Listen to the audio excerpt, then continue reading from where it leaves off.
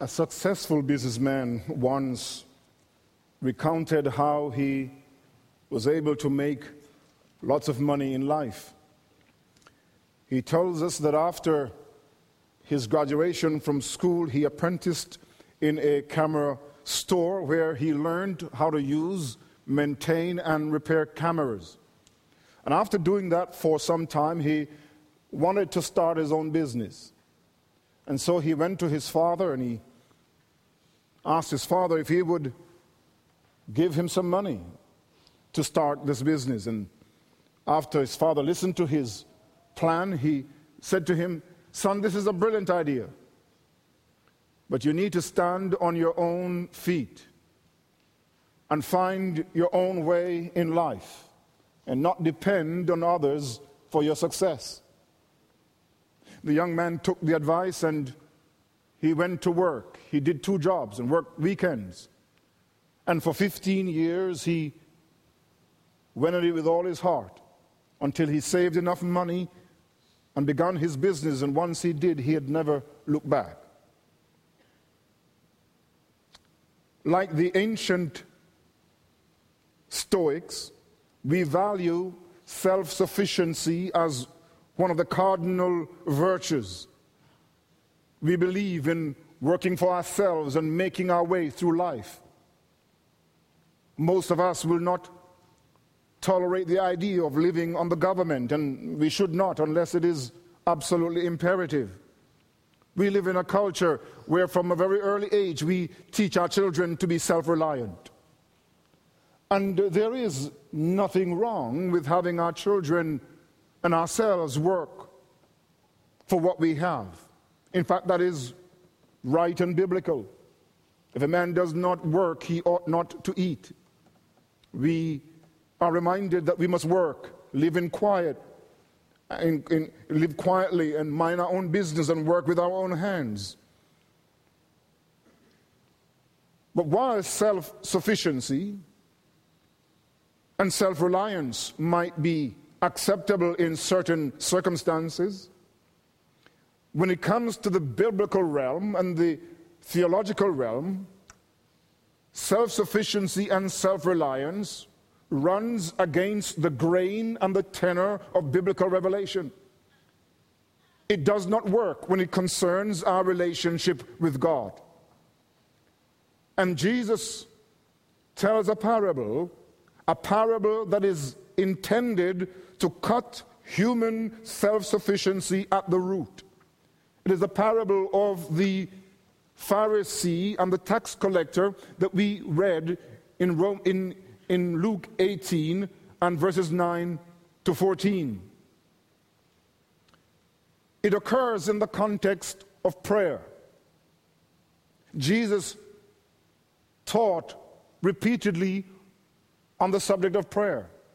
We know that, for instance, in chapter 11 of Luke, we have the model prayer of the Lord's Prayer, where he taught the disciples to pray, "Our Father who art in heaven, hallowed be thy name. Thy kingdom come." That essentially prayer at its root must be concerned with the kingdom of God, with the reign of God, with the will of God, that God's will and reign should be exercised. He teaches in chapter 11 on prayer that when we pray, we must pray with shamelessness. You will note that, for instance, in chapter 11 and verse 8, where Jesus tells this parable of the friend of midnight. And Crum does well in bringing this out. In the parable of the friend at midnight, this fellow comes to a friend, wakes him up, and wants bread because he has a visitor from out of town. And the Lord says, "I say to you that though he will not rise," that is, the house owner, "though he will not rise and give to him because he is his friend, yet because of his persistence, he will rise and give him as many as he needs, as many loaves as he needs." The term that is used here, persistence, is an idea. And an idea means shamelessness. It is precisely because the man has come, and has come at an inopportune time. He breaks convention. He comes at midnight and he wakes his friend. He's shameless. Our Lord tells us that those who come to God and pray must be shameless. We must be bold. We must not stand on convention where God is concerned. We must bring our request with this holy shamelessness of heart. In chapter 11, he talks about seeking and asking and knocking, connoting the persistence with which we must pray. But here in chapter 18 of Luke and verses 1 to 8, the story, the parable of the widow and the unjust judge is one which emphasizes the need for persistence in prayer. Now, in our passage, in verses 9 to 14, the Lord Jesus continues to teach that prayer must not only be persistent, but prayer to God must be offered in humility and in dependence upon God. And so there is this theme of prayer which connects both parts of chapter 18, verses 1 to 8 and verse 9 to 14. But we must not make the mistake of simply concluding that the parable of the Pharisee and the tax collector is merely about prayer. It is about prayer, but it is not only about prayer, and neither is it chiefly about prayer. There is a clue in the passage, in verse 9 and in verse 14, that tells us what the parable is all about. It is in the introduction to the parable in verse 9 where Luke says regarding Jesus, and he spoke this parable to some who trusted in themselves that they were righteous, dikaio. They were righteous. The word righteous is important. If you go down to verse 14, you will notice Jesus speaks now in the parable, I tell you that this man went down to his house justified rather than the other. But the word that is justified is the word righteous, dikaio. And so dikaio, righteous, brackets the parable. The parable is essentially about who will be righteous in God's sight, who will be acceptable in God's sight. And the answer to that is fleshed out then in the parable given here. And so it sets out to ask the question and to answer the question, who will be considered righteous in the sight of God? And so the parable has then an introduction in verse 9. It has a body in verses 10 to 13, and it has a conclusion in verse 14.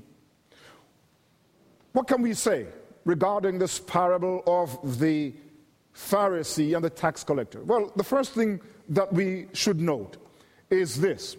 That is, the attitudes of self-reliance and pride preclude one from finding acceptance with God. That, I think, is a basic truth that we must start with. The attitudes of self-reliance and pride preclude one from finding acceptance with God. Luke says that Jesus spoke this parable of the Pharisee and the tax collector to those who trusted in themselves that they were righteous in verse 9. That the reason that our Lord Jesus gave this parable was because there were people who were surrounding him who trusted in themselves. Notice, as one writer tells us, they did not think themselves to be righteous. They trusted in themselves to be righteous. That is, pehitho is the verb to trust. It means to put one's confidence in. It means to rely upon, to depend upon. These people were relying upon and depending upon their own abilities to produce righteousness before God. And so Jesus tells them a parable about the Pharisee and the tax collector. The parable introduces, of course, the two main characters. Two men, we read in verse 10, went up to the temple to pray. One a Pharisee and the other a tax collector. The Pharisee appears first. He is the self-reliant and proud man. Now, today when we use the term Pharisee, we see that as a synonym of hypocrisy. If somebody says to you, you are a Pharisee, you're not going to take that as a compliment. Well, I hope you wouldn't, because it is not a compliment. Pharisee is synonymous with hypocrisy. But that was not how the term was used in the first century. In fact, the term Pharisee literally means separated ones, people who are set apart. And it wasn't that these people gave themselves this name, it was given to them. It was a monkier, a nickname given to these people. We are not quite sure precisely when, the Pharisees began as a movement in Israel. But we do know that they began sometime during the Hasmonean reign, after the revolt of Matthias and his 5 sons, the Maccabean revolt. And the term Maccabean simply means hammer. In other words, Judas Maccabeus simply means Judas the hammer. He came from the family, his last name would have been Hasmonean. They were the Hasmonean family. And after Judas, his descendants reigned in Israel, ruled over Israel. The Pharisees began somewhere after the revolt of Judas and the Maccabeans.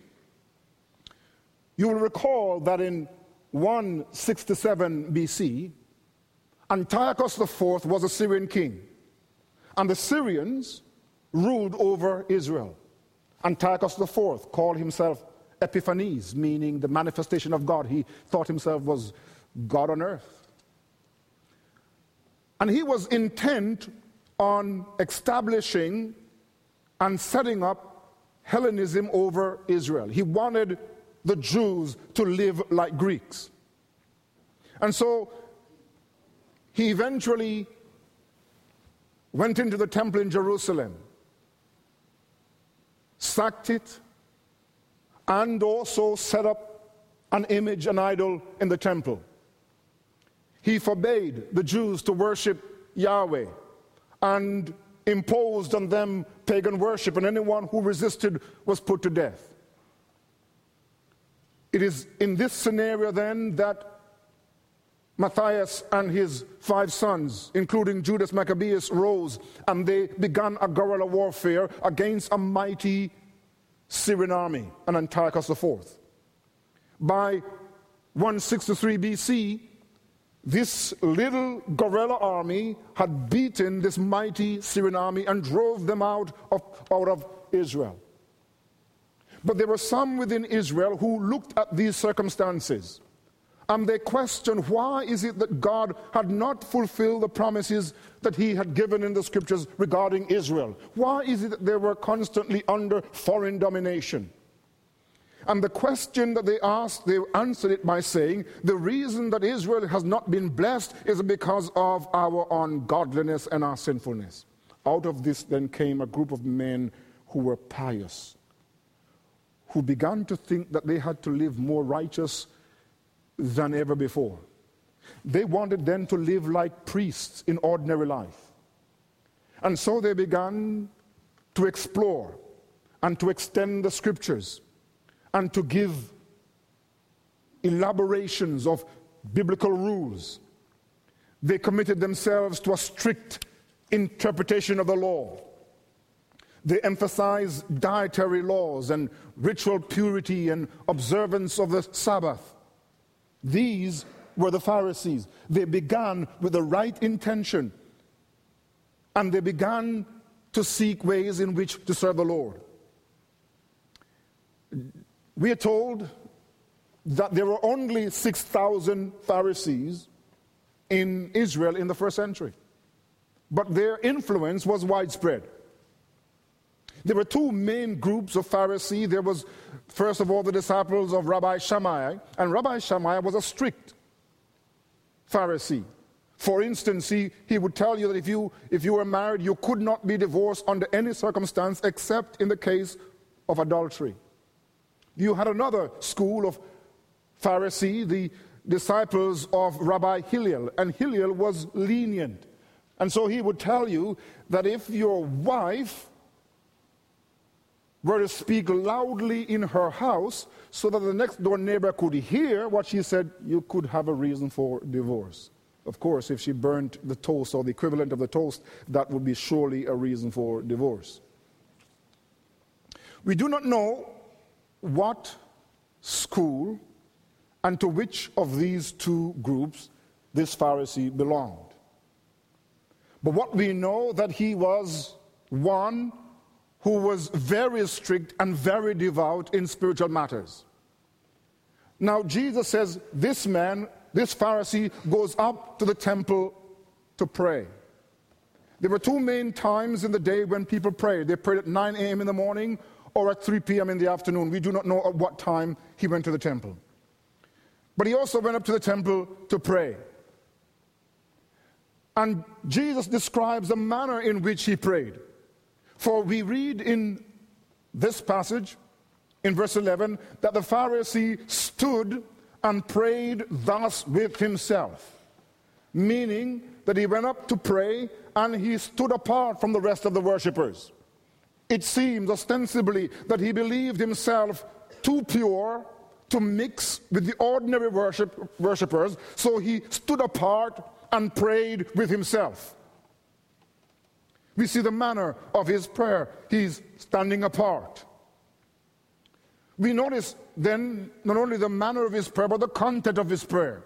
And essentially, his prayer consists of two parts.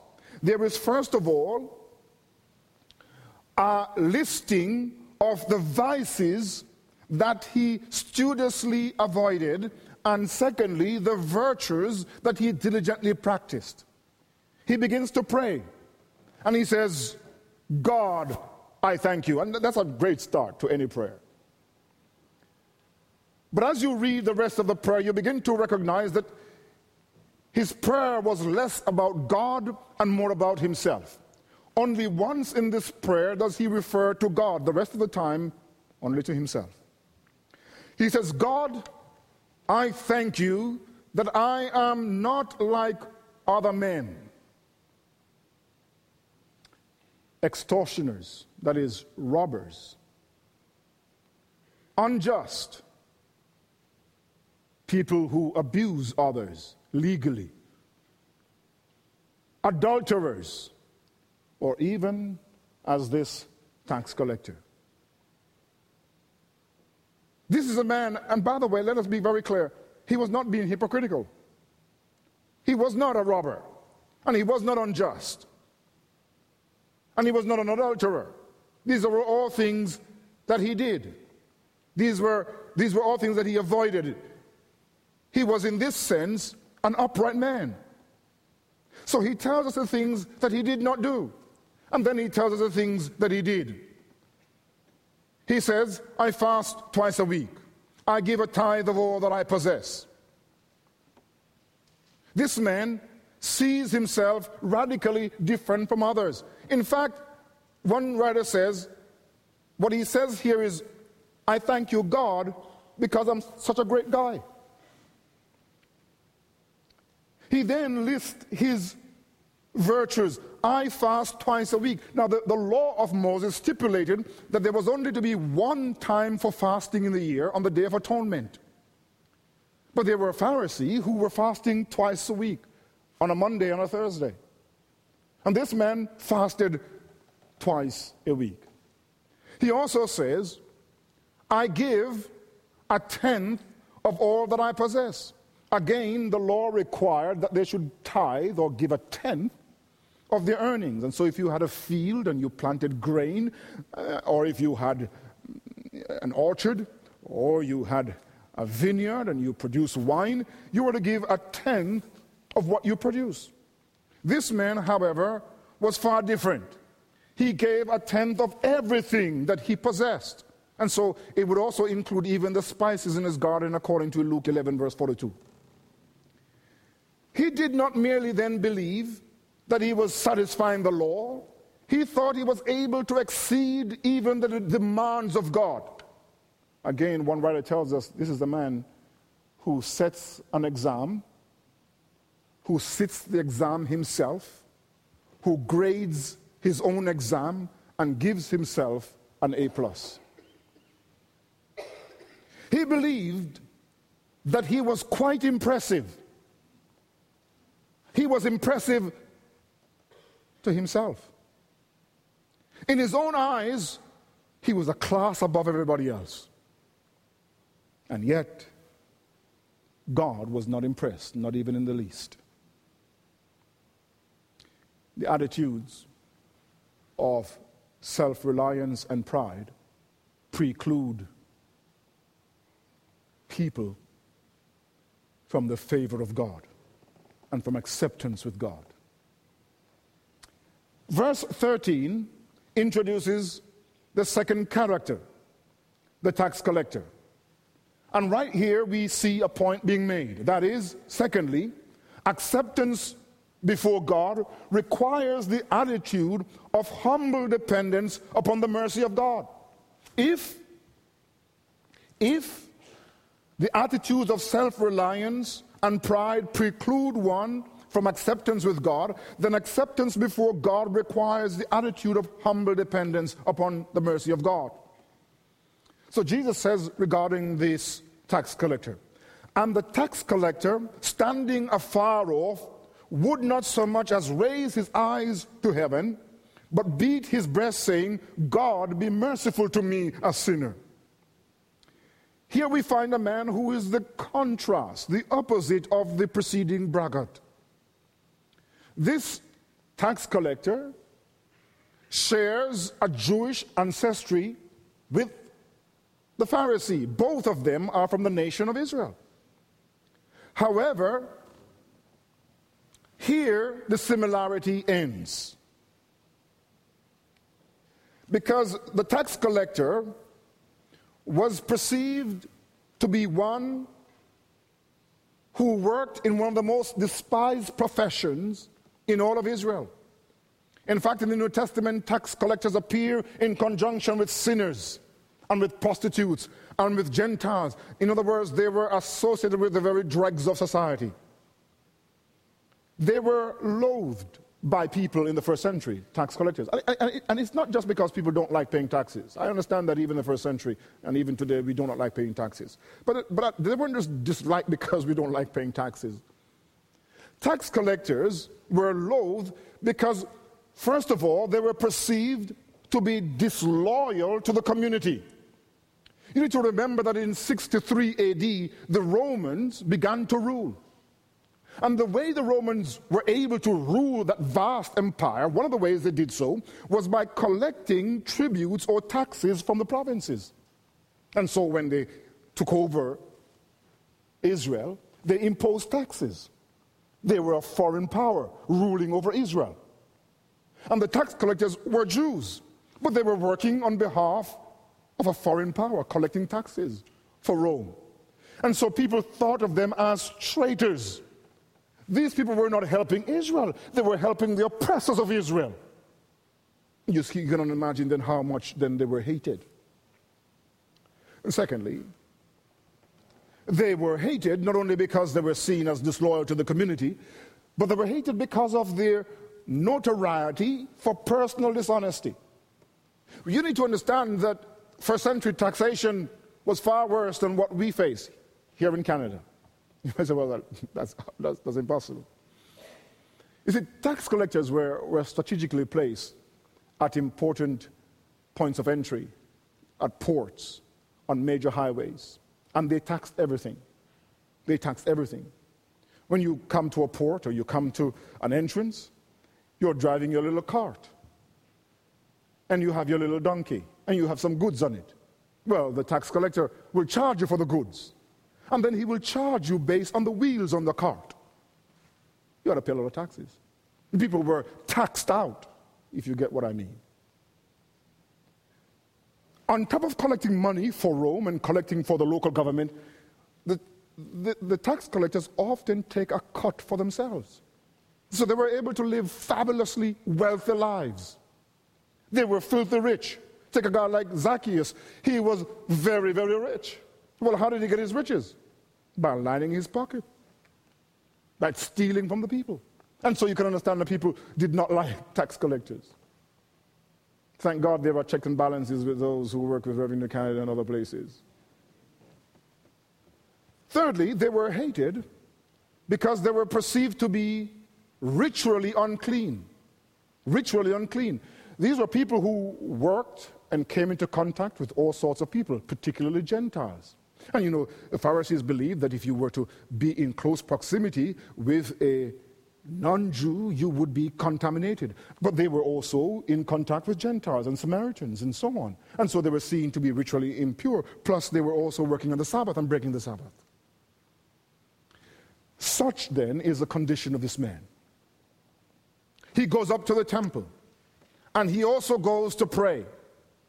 We are told the manner of his prayer, because like the Pharisee, he also stands apart and prays apart.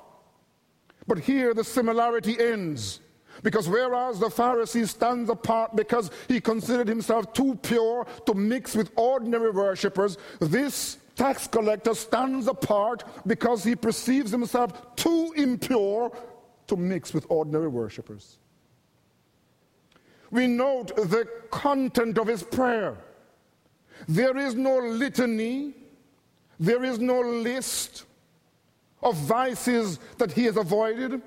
There are no terms given about his goodness. He has one pithy statement to make to God. He has one statement to make, and it is simply this: God, be merciful to me, a sinner. You notice how he prays. We are told that he dared not even lift his eyes to heaven. This is a man who perceives himself to be patently unworthy. He dares not gaze into heaven, but he beats his breast. There is this repetitive action of hitting himself on the chest over and over again, saying, God, be merciful to me, a sinner.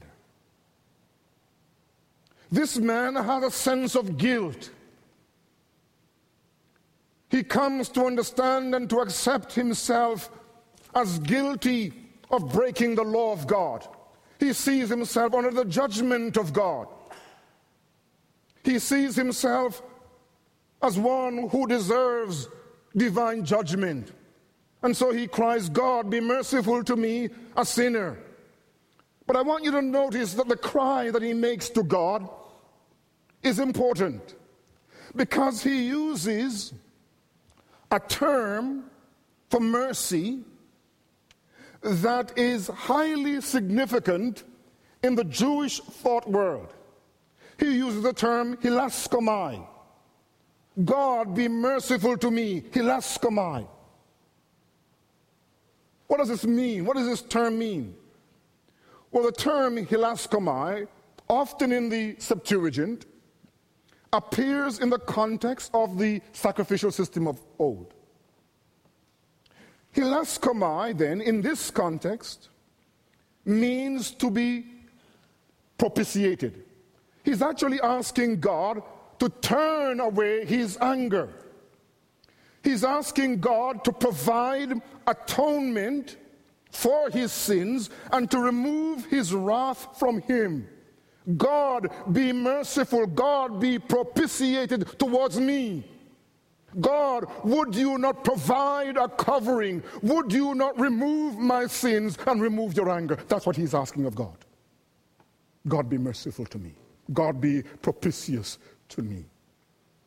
You see, this tax collector has a brilliant insight regarding himself, because he says, God, be merciful to me, not to a sinner, but be merciful to me, the article is there in the Greek, be merciful to me, the sinner, the sinner. Here is a precursor of the Apostle Paul. It is in 1 Timothy chapter 1, Paul could say that he is the chief of sinners. But this man, before Paul was ever converted, saw himself as the chief of sinners. He says, Lord, be merciful to me, the sinner. There is none higher than I am. I am in a bad place. I am the worst of men. God, be propitiated towards me. It is this man who God hears and who finds acceptance with God.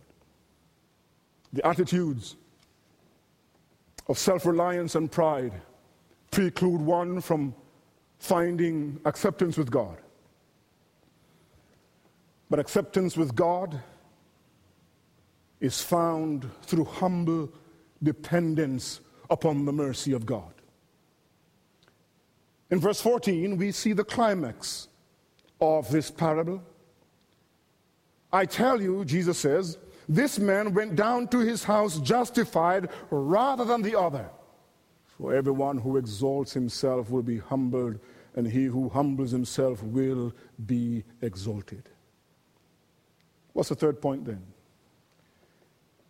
If self-reliance and pride excludes one from acceptance with God, and acceptance with God comes through humble dependence upon his mercy, then thirdly, God justifies those who cast themselves in humble dependence on his mercy. It says that this man went down to his house justified. There is a role reversal. You remember when we started off, we are told that the Pharisee went up and then the tax collector went up to pray. Now they go down, the roles are reversed. The tax collector goes down first. And we are told that this man went down to his house justified. This is an important term, the term justified. It does not mean to make a person righteous, but it means to be declared righteous. The term justification, dikaio, is a legal term. It's the courtroom. It's the imagery of the courtroom.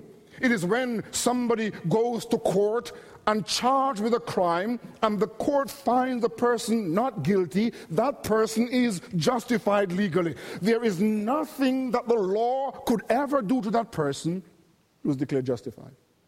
Amanda Knox in the States has precisely found that, being declared justified. Whether or not she was guilty of the crime, the courts have declared her justified, not guilty, and therefore she's free. This is what happens to this man. He goes to God and he says, Lord, be merciful to me. And he is declared righteous legally in the sight of God. It means that it is as though he had never sinned.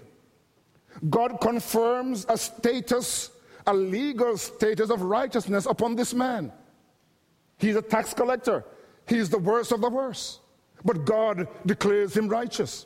And notice that the status, this legal status that he receives of being righteous, he receives it by divine grace without a scintilla of good work. There is absolutely no personal merit. He does nothing to receive this verdict from God. All he simply does is he goes to the court of God and he says, Lord, will you show me mercy? Without a scintilla of good works, he is declared justified. Notice furthermore that the status that he receives of being justified is a permanent status, because the verb dikaio occurs in the perfect form of the verb. And what it means is that the moment the man walked down to his house, he was already justified. And when he woke up the next morning, he was a justified man. In fact, he was justified throughout his entire life, even until the point of death. He was still justified. That the law could never condemn him. There is therefore now no condemnation to those who are in Christ. This status that God gave him was permanent and complete and could never be revoked.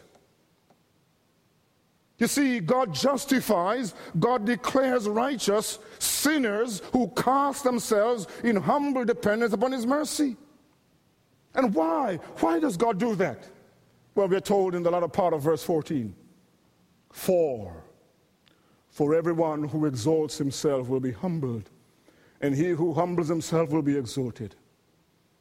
The Pharisee exalted himself in pride, and God will humble him by casting him into eternal damnation. The tax collector, on the other hand, humbles himself, and God exalts him by declaring him righteous and by granting him the privilege of eternal life and happiness. This parable demands something from all of us.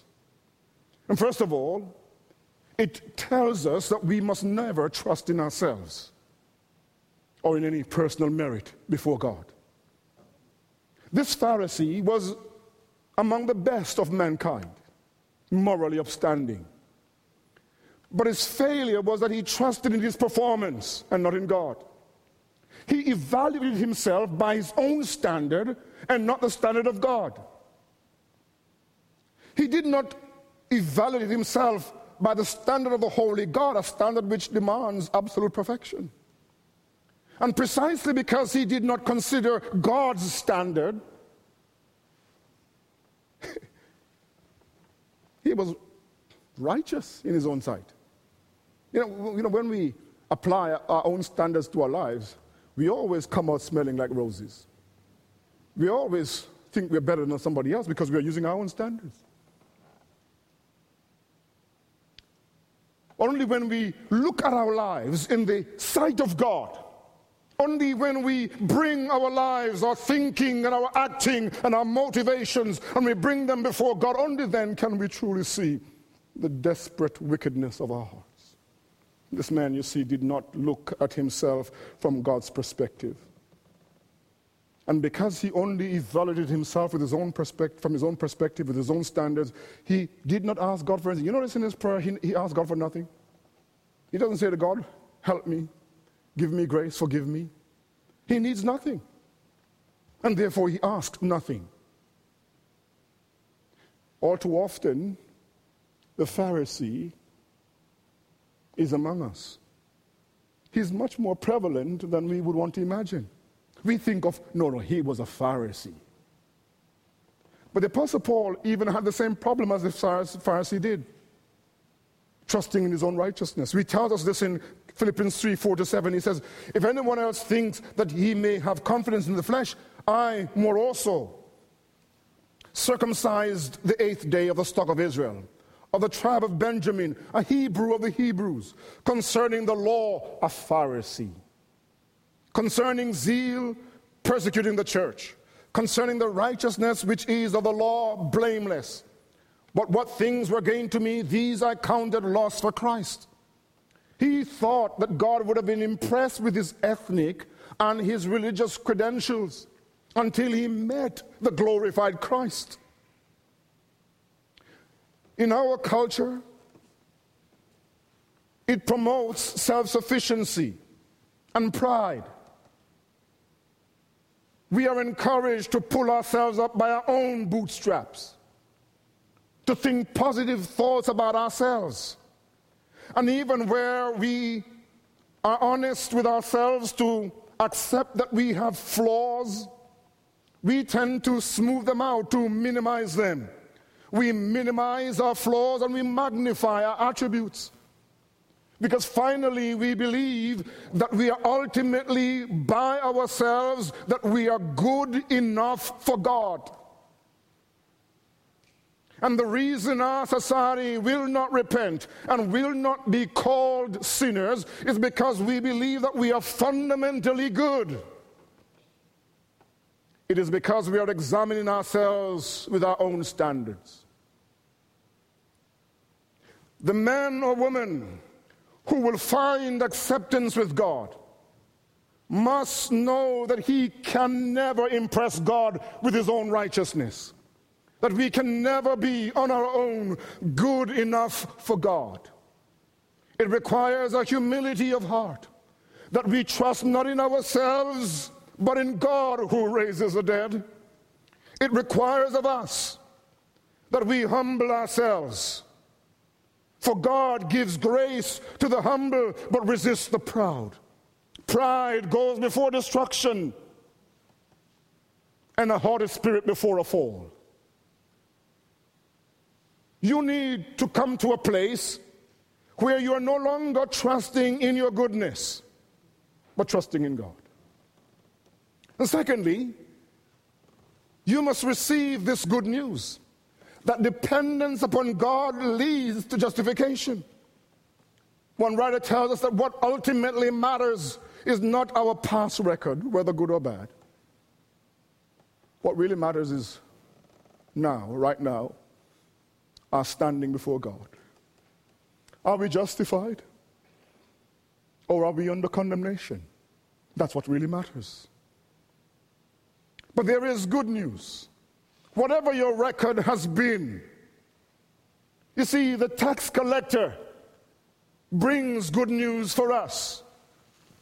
He's placed here as an example for us to imitate. That you and I, if you feel that you have sinned and you feel the weight of sin, there is good news. And the good news is that God receives sinners. God justifies sinners.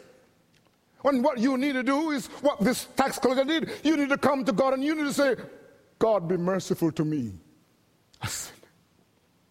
God, be merciful to me, because that's the cry that God heeds. The cry of dependence. You need to be able to come to God with a frankness, with this shamelessness, in the sense that you're telling it as it is. You are not involved in any kind of cover-ups. You're saying to God, I've messed up. I'm not worthy, but Lord, have mercy upon me. Lord, be propitiated towards me, a sinner. You need to know that there is great hope for you if you are in that condition. Because the sacrifice of Jesus Christ on the cross is the basis of God's mercy. The writer of Hebrews in chapter 2, verse 17 says, therefore, in all things he had to be made like his brethren, that he might be a merciful and faithful high priest in things pertaining to God, to make propitiation for the sins of the people. If you are a sinner, you may come to God and you may say to him, God, be merciful to me, a sinner. Because it is Jesus Christ who 2,000 years ago, who went to the cross, who made atonement for our sins, who took God's wrath upon himself so that we might be free. And any man or any woman or boy or girl who applies to Jesus, who lays hold on the cross of Christ, who goes to Jesus and says, Lord, be merciful, you will even this very moment be declared righteous in heaven forever. Amen. Nothing else added, no good works added, simply a cleaving and a holding on to the work of Jesus Christ. You must receive this good news and cast yourselves completely and wholeheartedly upon the Lord Jesus Christ. But you must also know, thirdly, that this humble dependence must also be a way of life. Jesus tells it to these who were thinking of themselves as righteous. It's recorded by the Spirit of God in Scripture that you and I must know that the Christian life not only commences with humble dependence upon God for salvation, but the entire life of discipleship is a life of continual dependence, humble dependence upon God. And the more godly we become, the more dependent we become. You see, the whole Christian life is lived knowing that we did not get ourselves here, that we are what we are by the grace of God. We live our lives knowing that we are acceptable to God because of Christ and Christ alone. The Heidelberg Catechism, in the very first question, asks, what is thy only comfort in life and death? And it answers that I, with body and soul, both in life and death, am not my own, but belong to my faithful Savior, Jesus Christ, who with his precious blood has fully satisfied for all my sins. And what I'm saying is, you must live this Christian life in humble dependence. You must get up in the morning and you must say, I am what I am by the grace of God. That Jesus Christ is everything to me. He alone is my hope and my stay. I am what I am because he paid for my sins. That's a life of humble dependence. You see, this is why the old Puritan could say, there go I, but for the grace of God. The only difference between myself and those who are in sin, and you and those who are in sin, it is because grace has found you. And it means that you ought to live relying on Christ and relying upon his grace. The Apostle Paul says, I want to be found in him, not having my own righteousness, which is from the law, but the righteousness of God, which is by faith in Jesus Christ. The righteousness of God by faith. You see, even though Paul was saved by relying upon God, he lived his whole life relying upon Christ. It is therefore a call for us to change in attitude. That our sufficiency is of God. We must practice this humble dependence in realizing always that if there is any movement in our lives, any modicum of spiritual improvement, any signs of spiritual fruitfulness, any sign that we are changing, it is because grace is working on the inside. If we do anything that is pleasing to God, it is only because grace enables us. You see, we are what we are by the grace of God. And you and I must live depending upon God.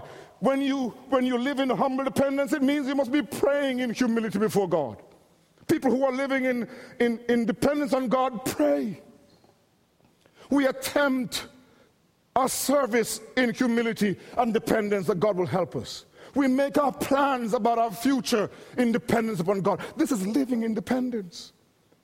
And this living in dependence on God is doxological. It is the only way you and I are going to please God. It is the only way that you are going to know the approbation of God, by daily resting and relying on his grace. It's never vaunting ourselves. It's never thinking highly that we have accomplished anything, that by ourselves we are pleasing, but that we are relying. Because as we rely upon God, the emphasis is placed on God and not ourselves, and God is glorified.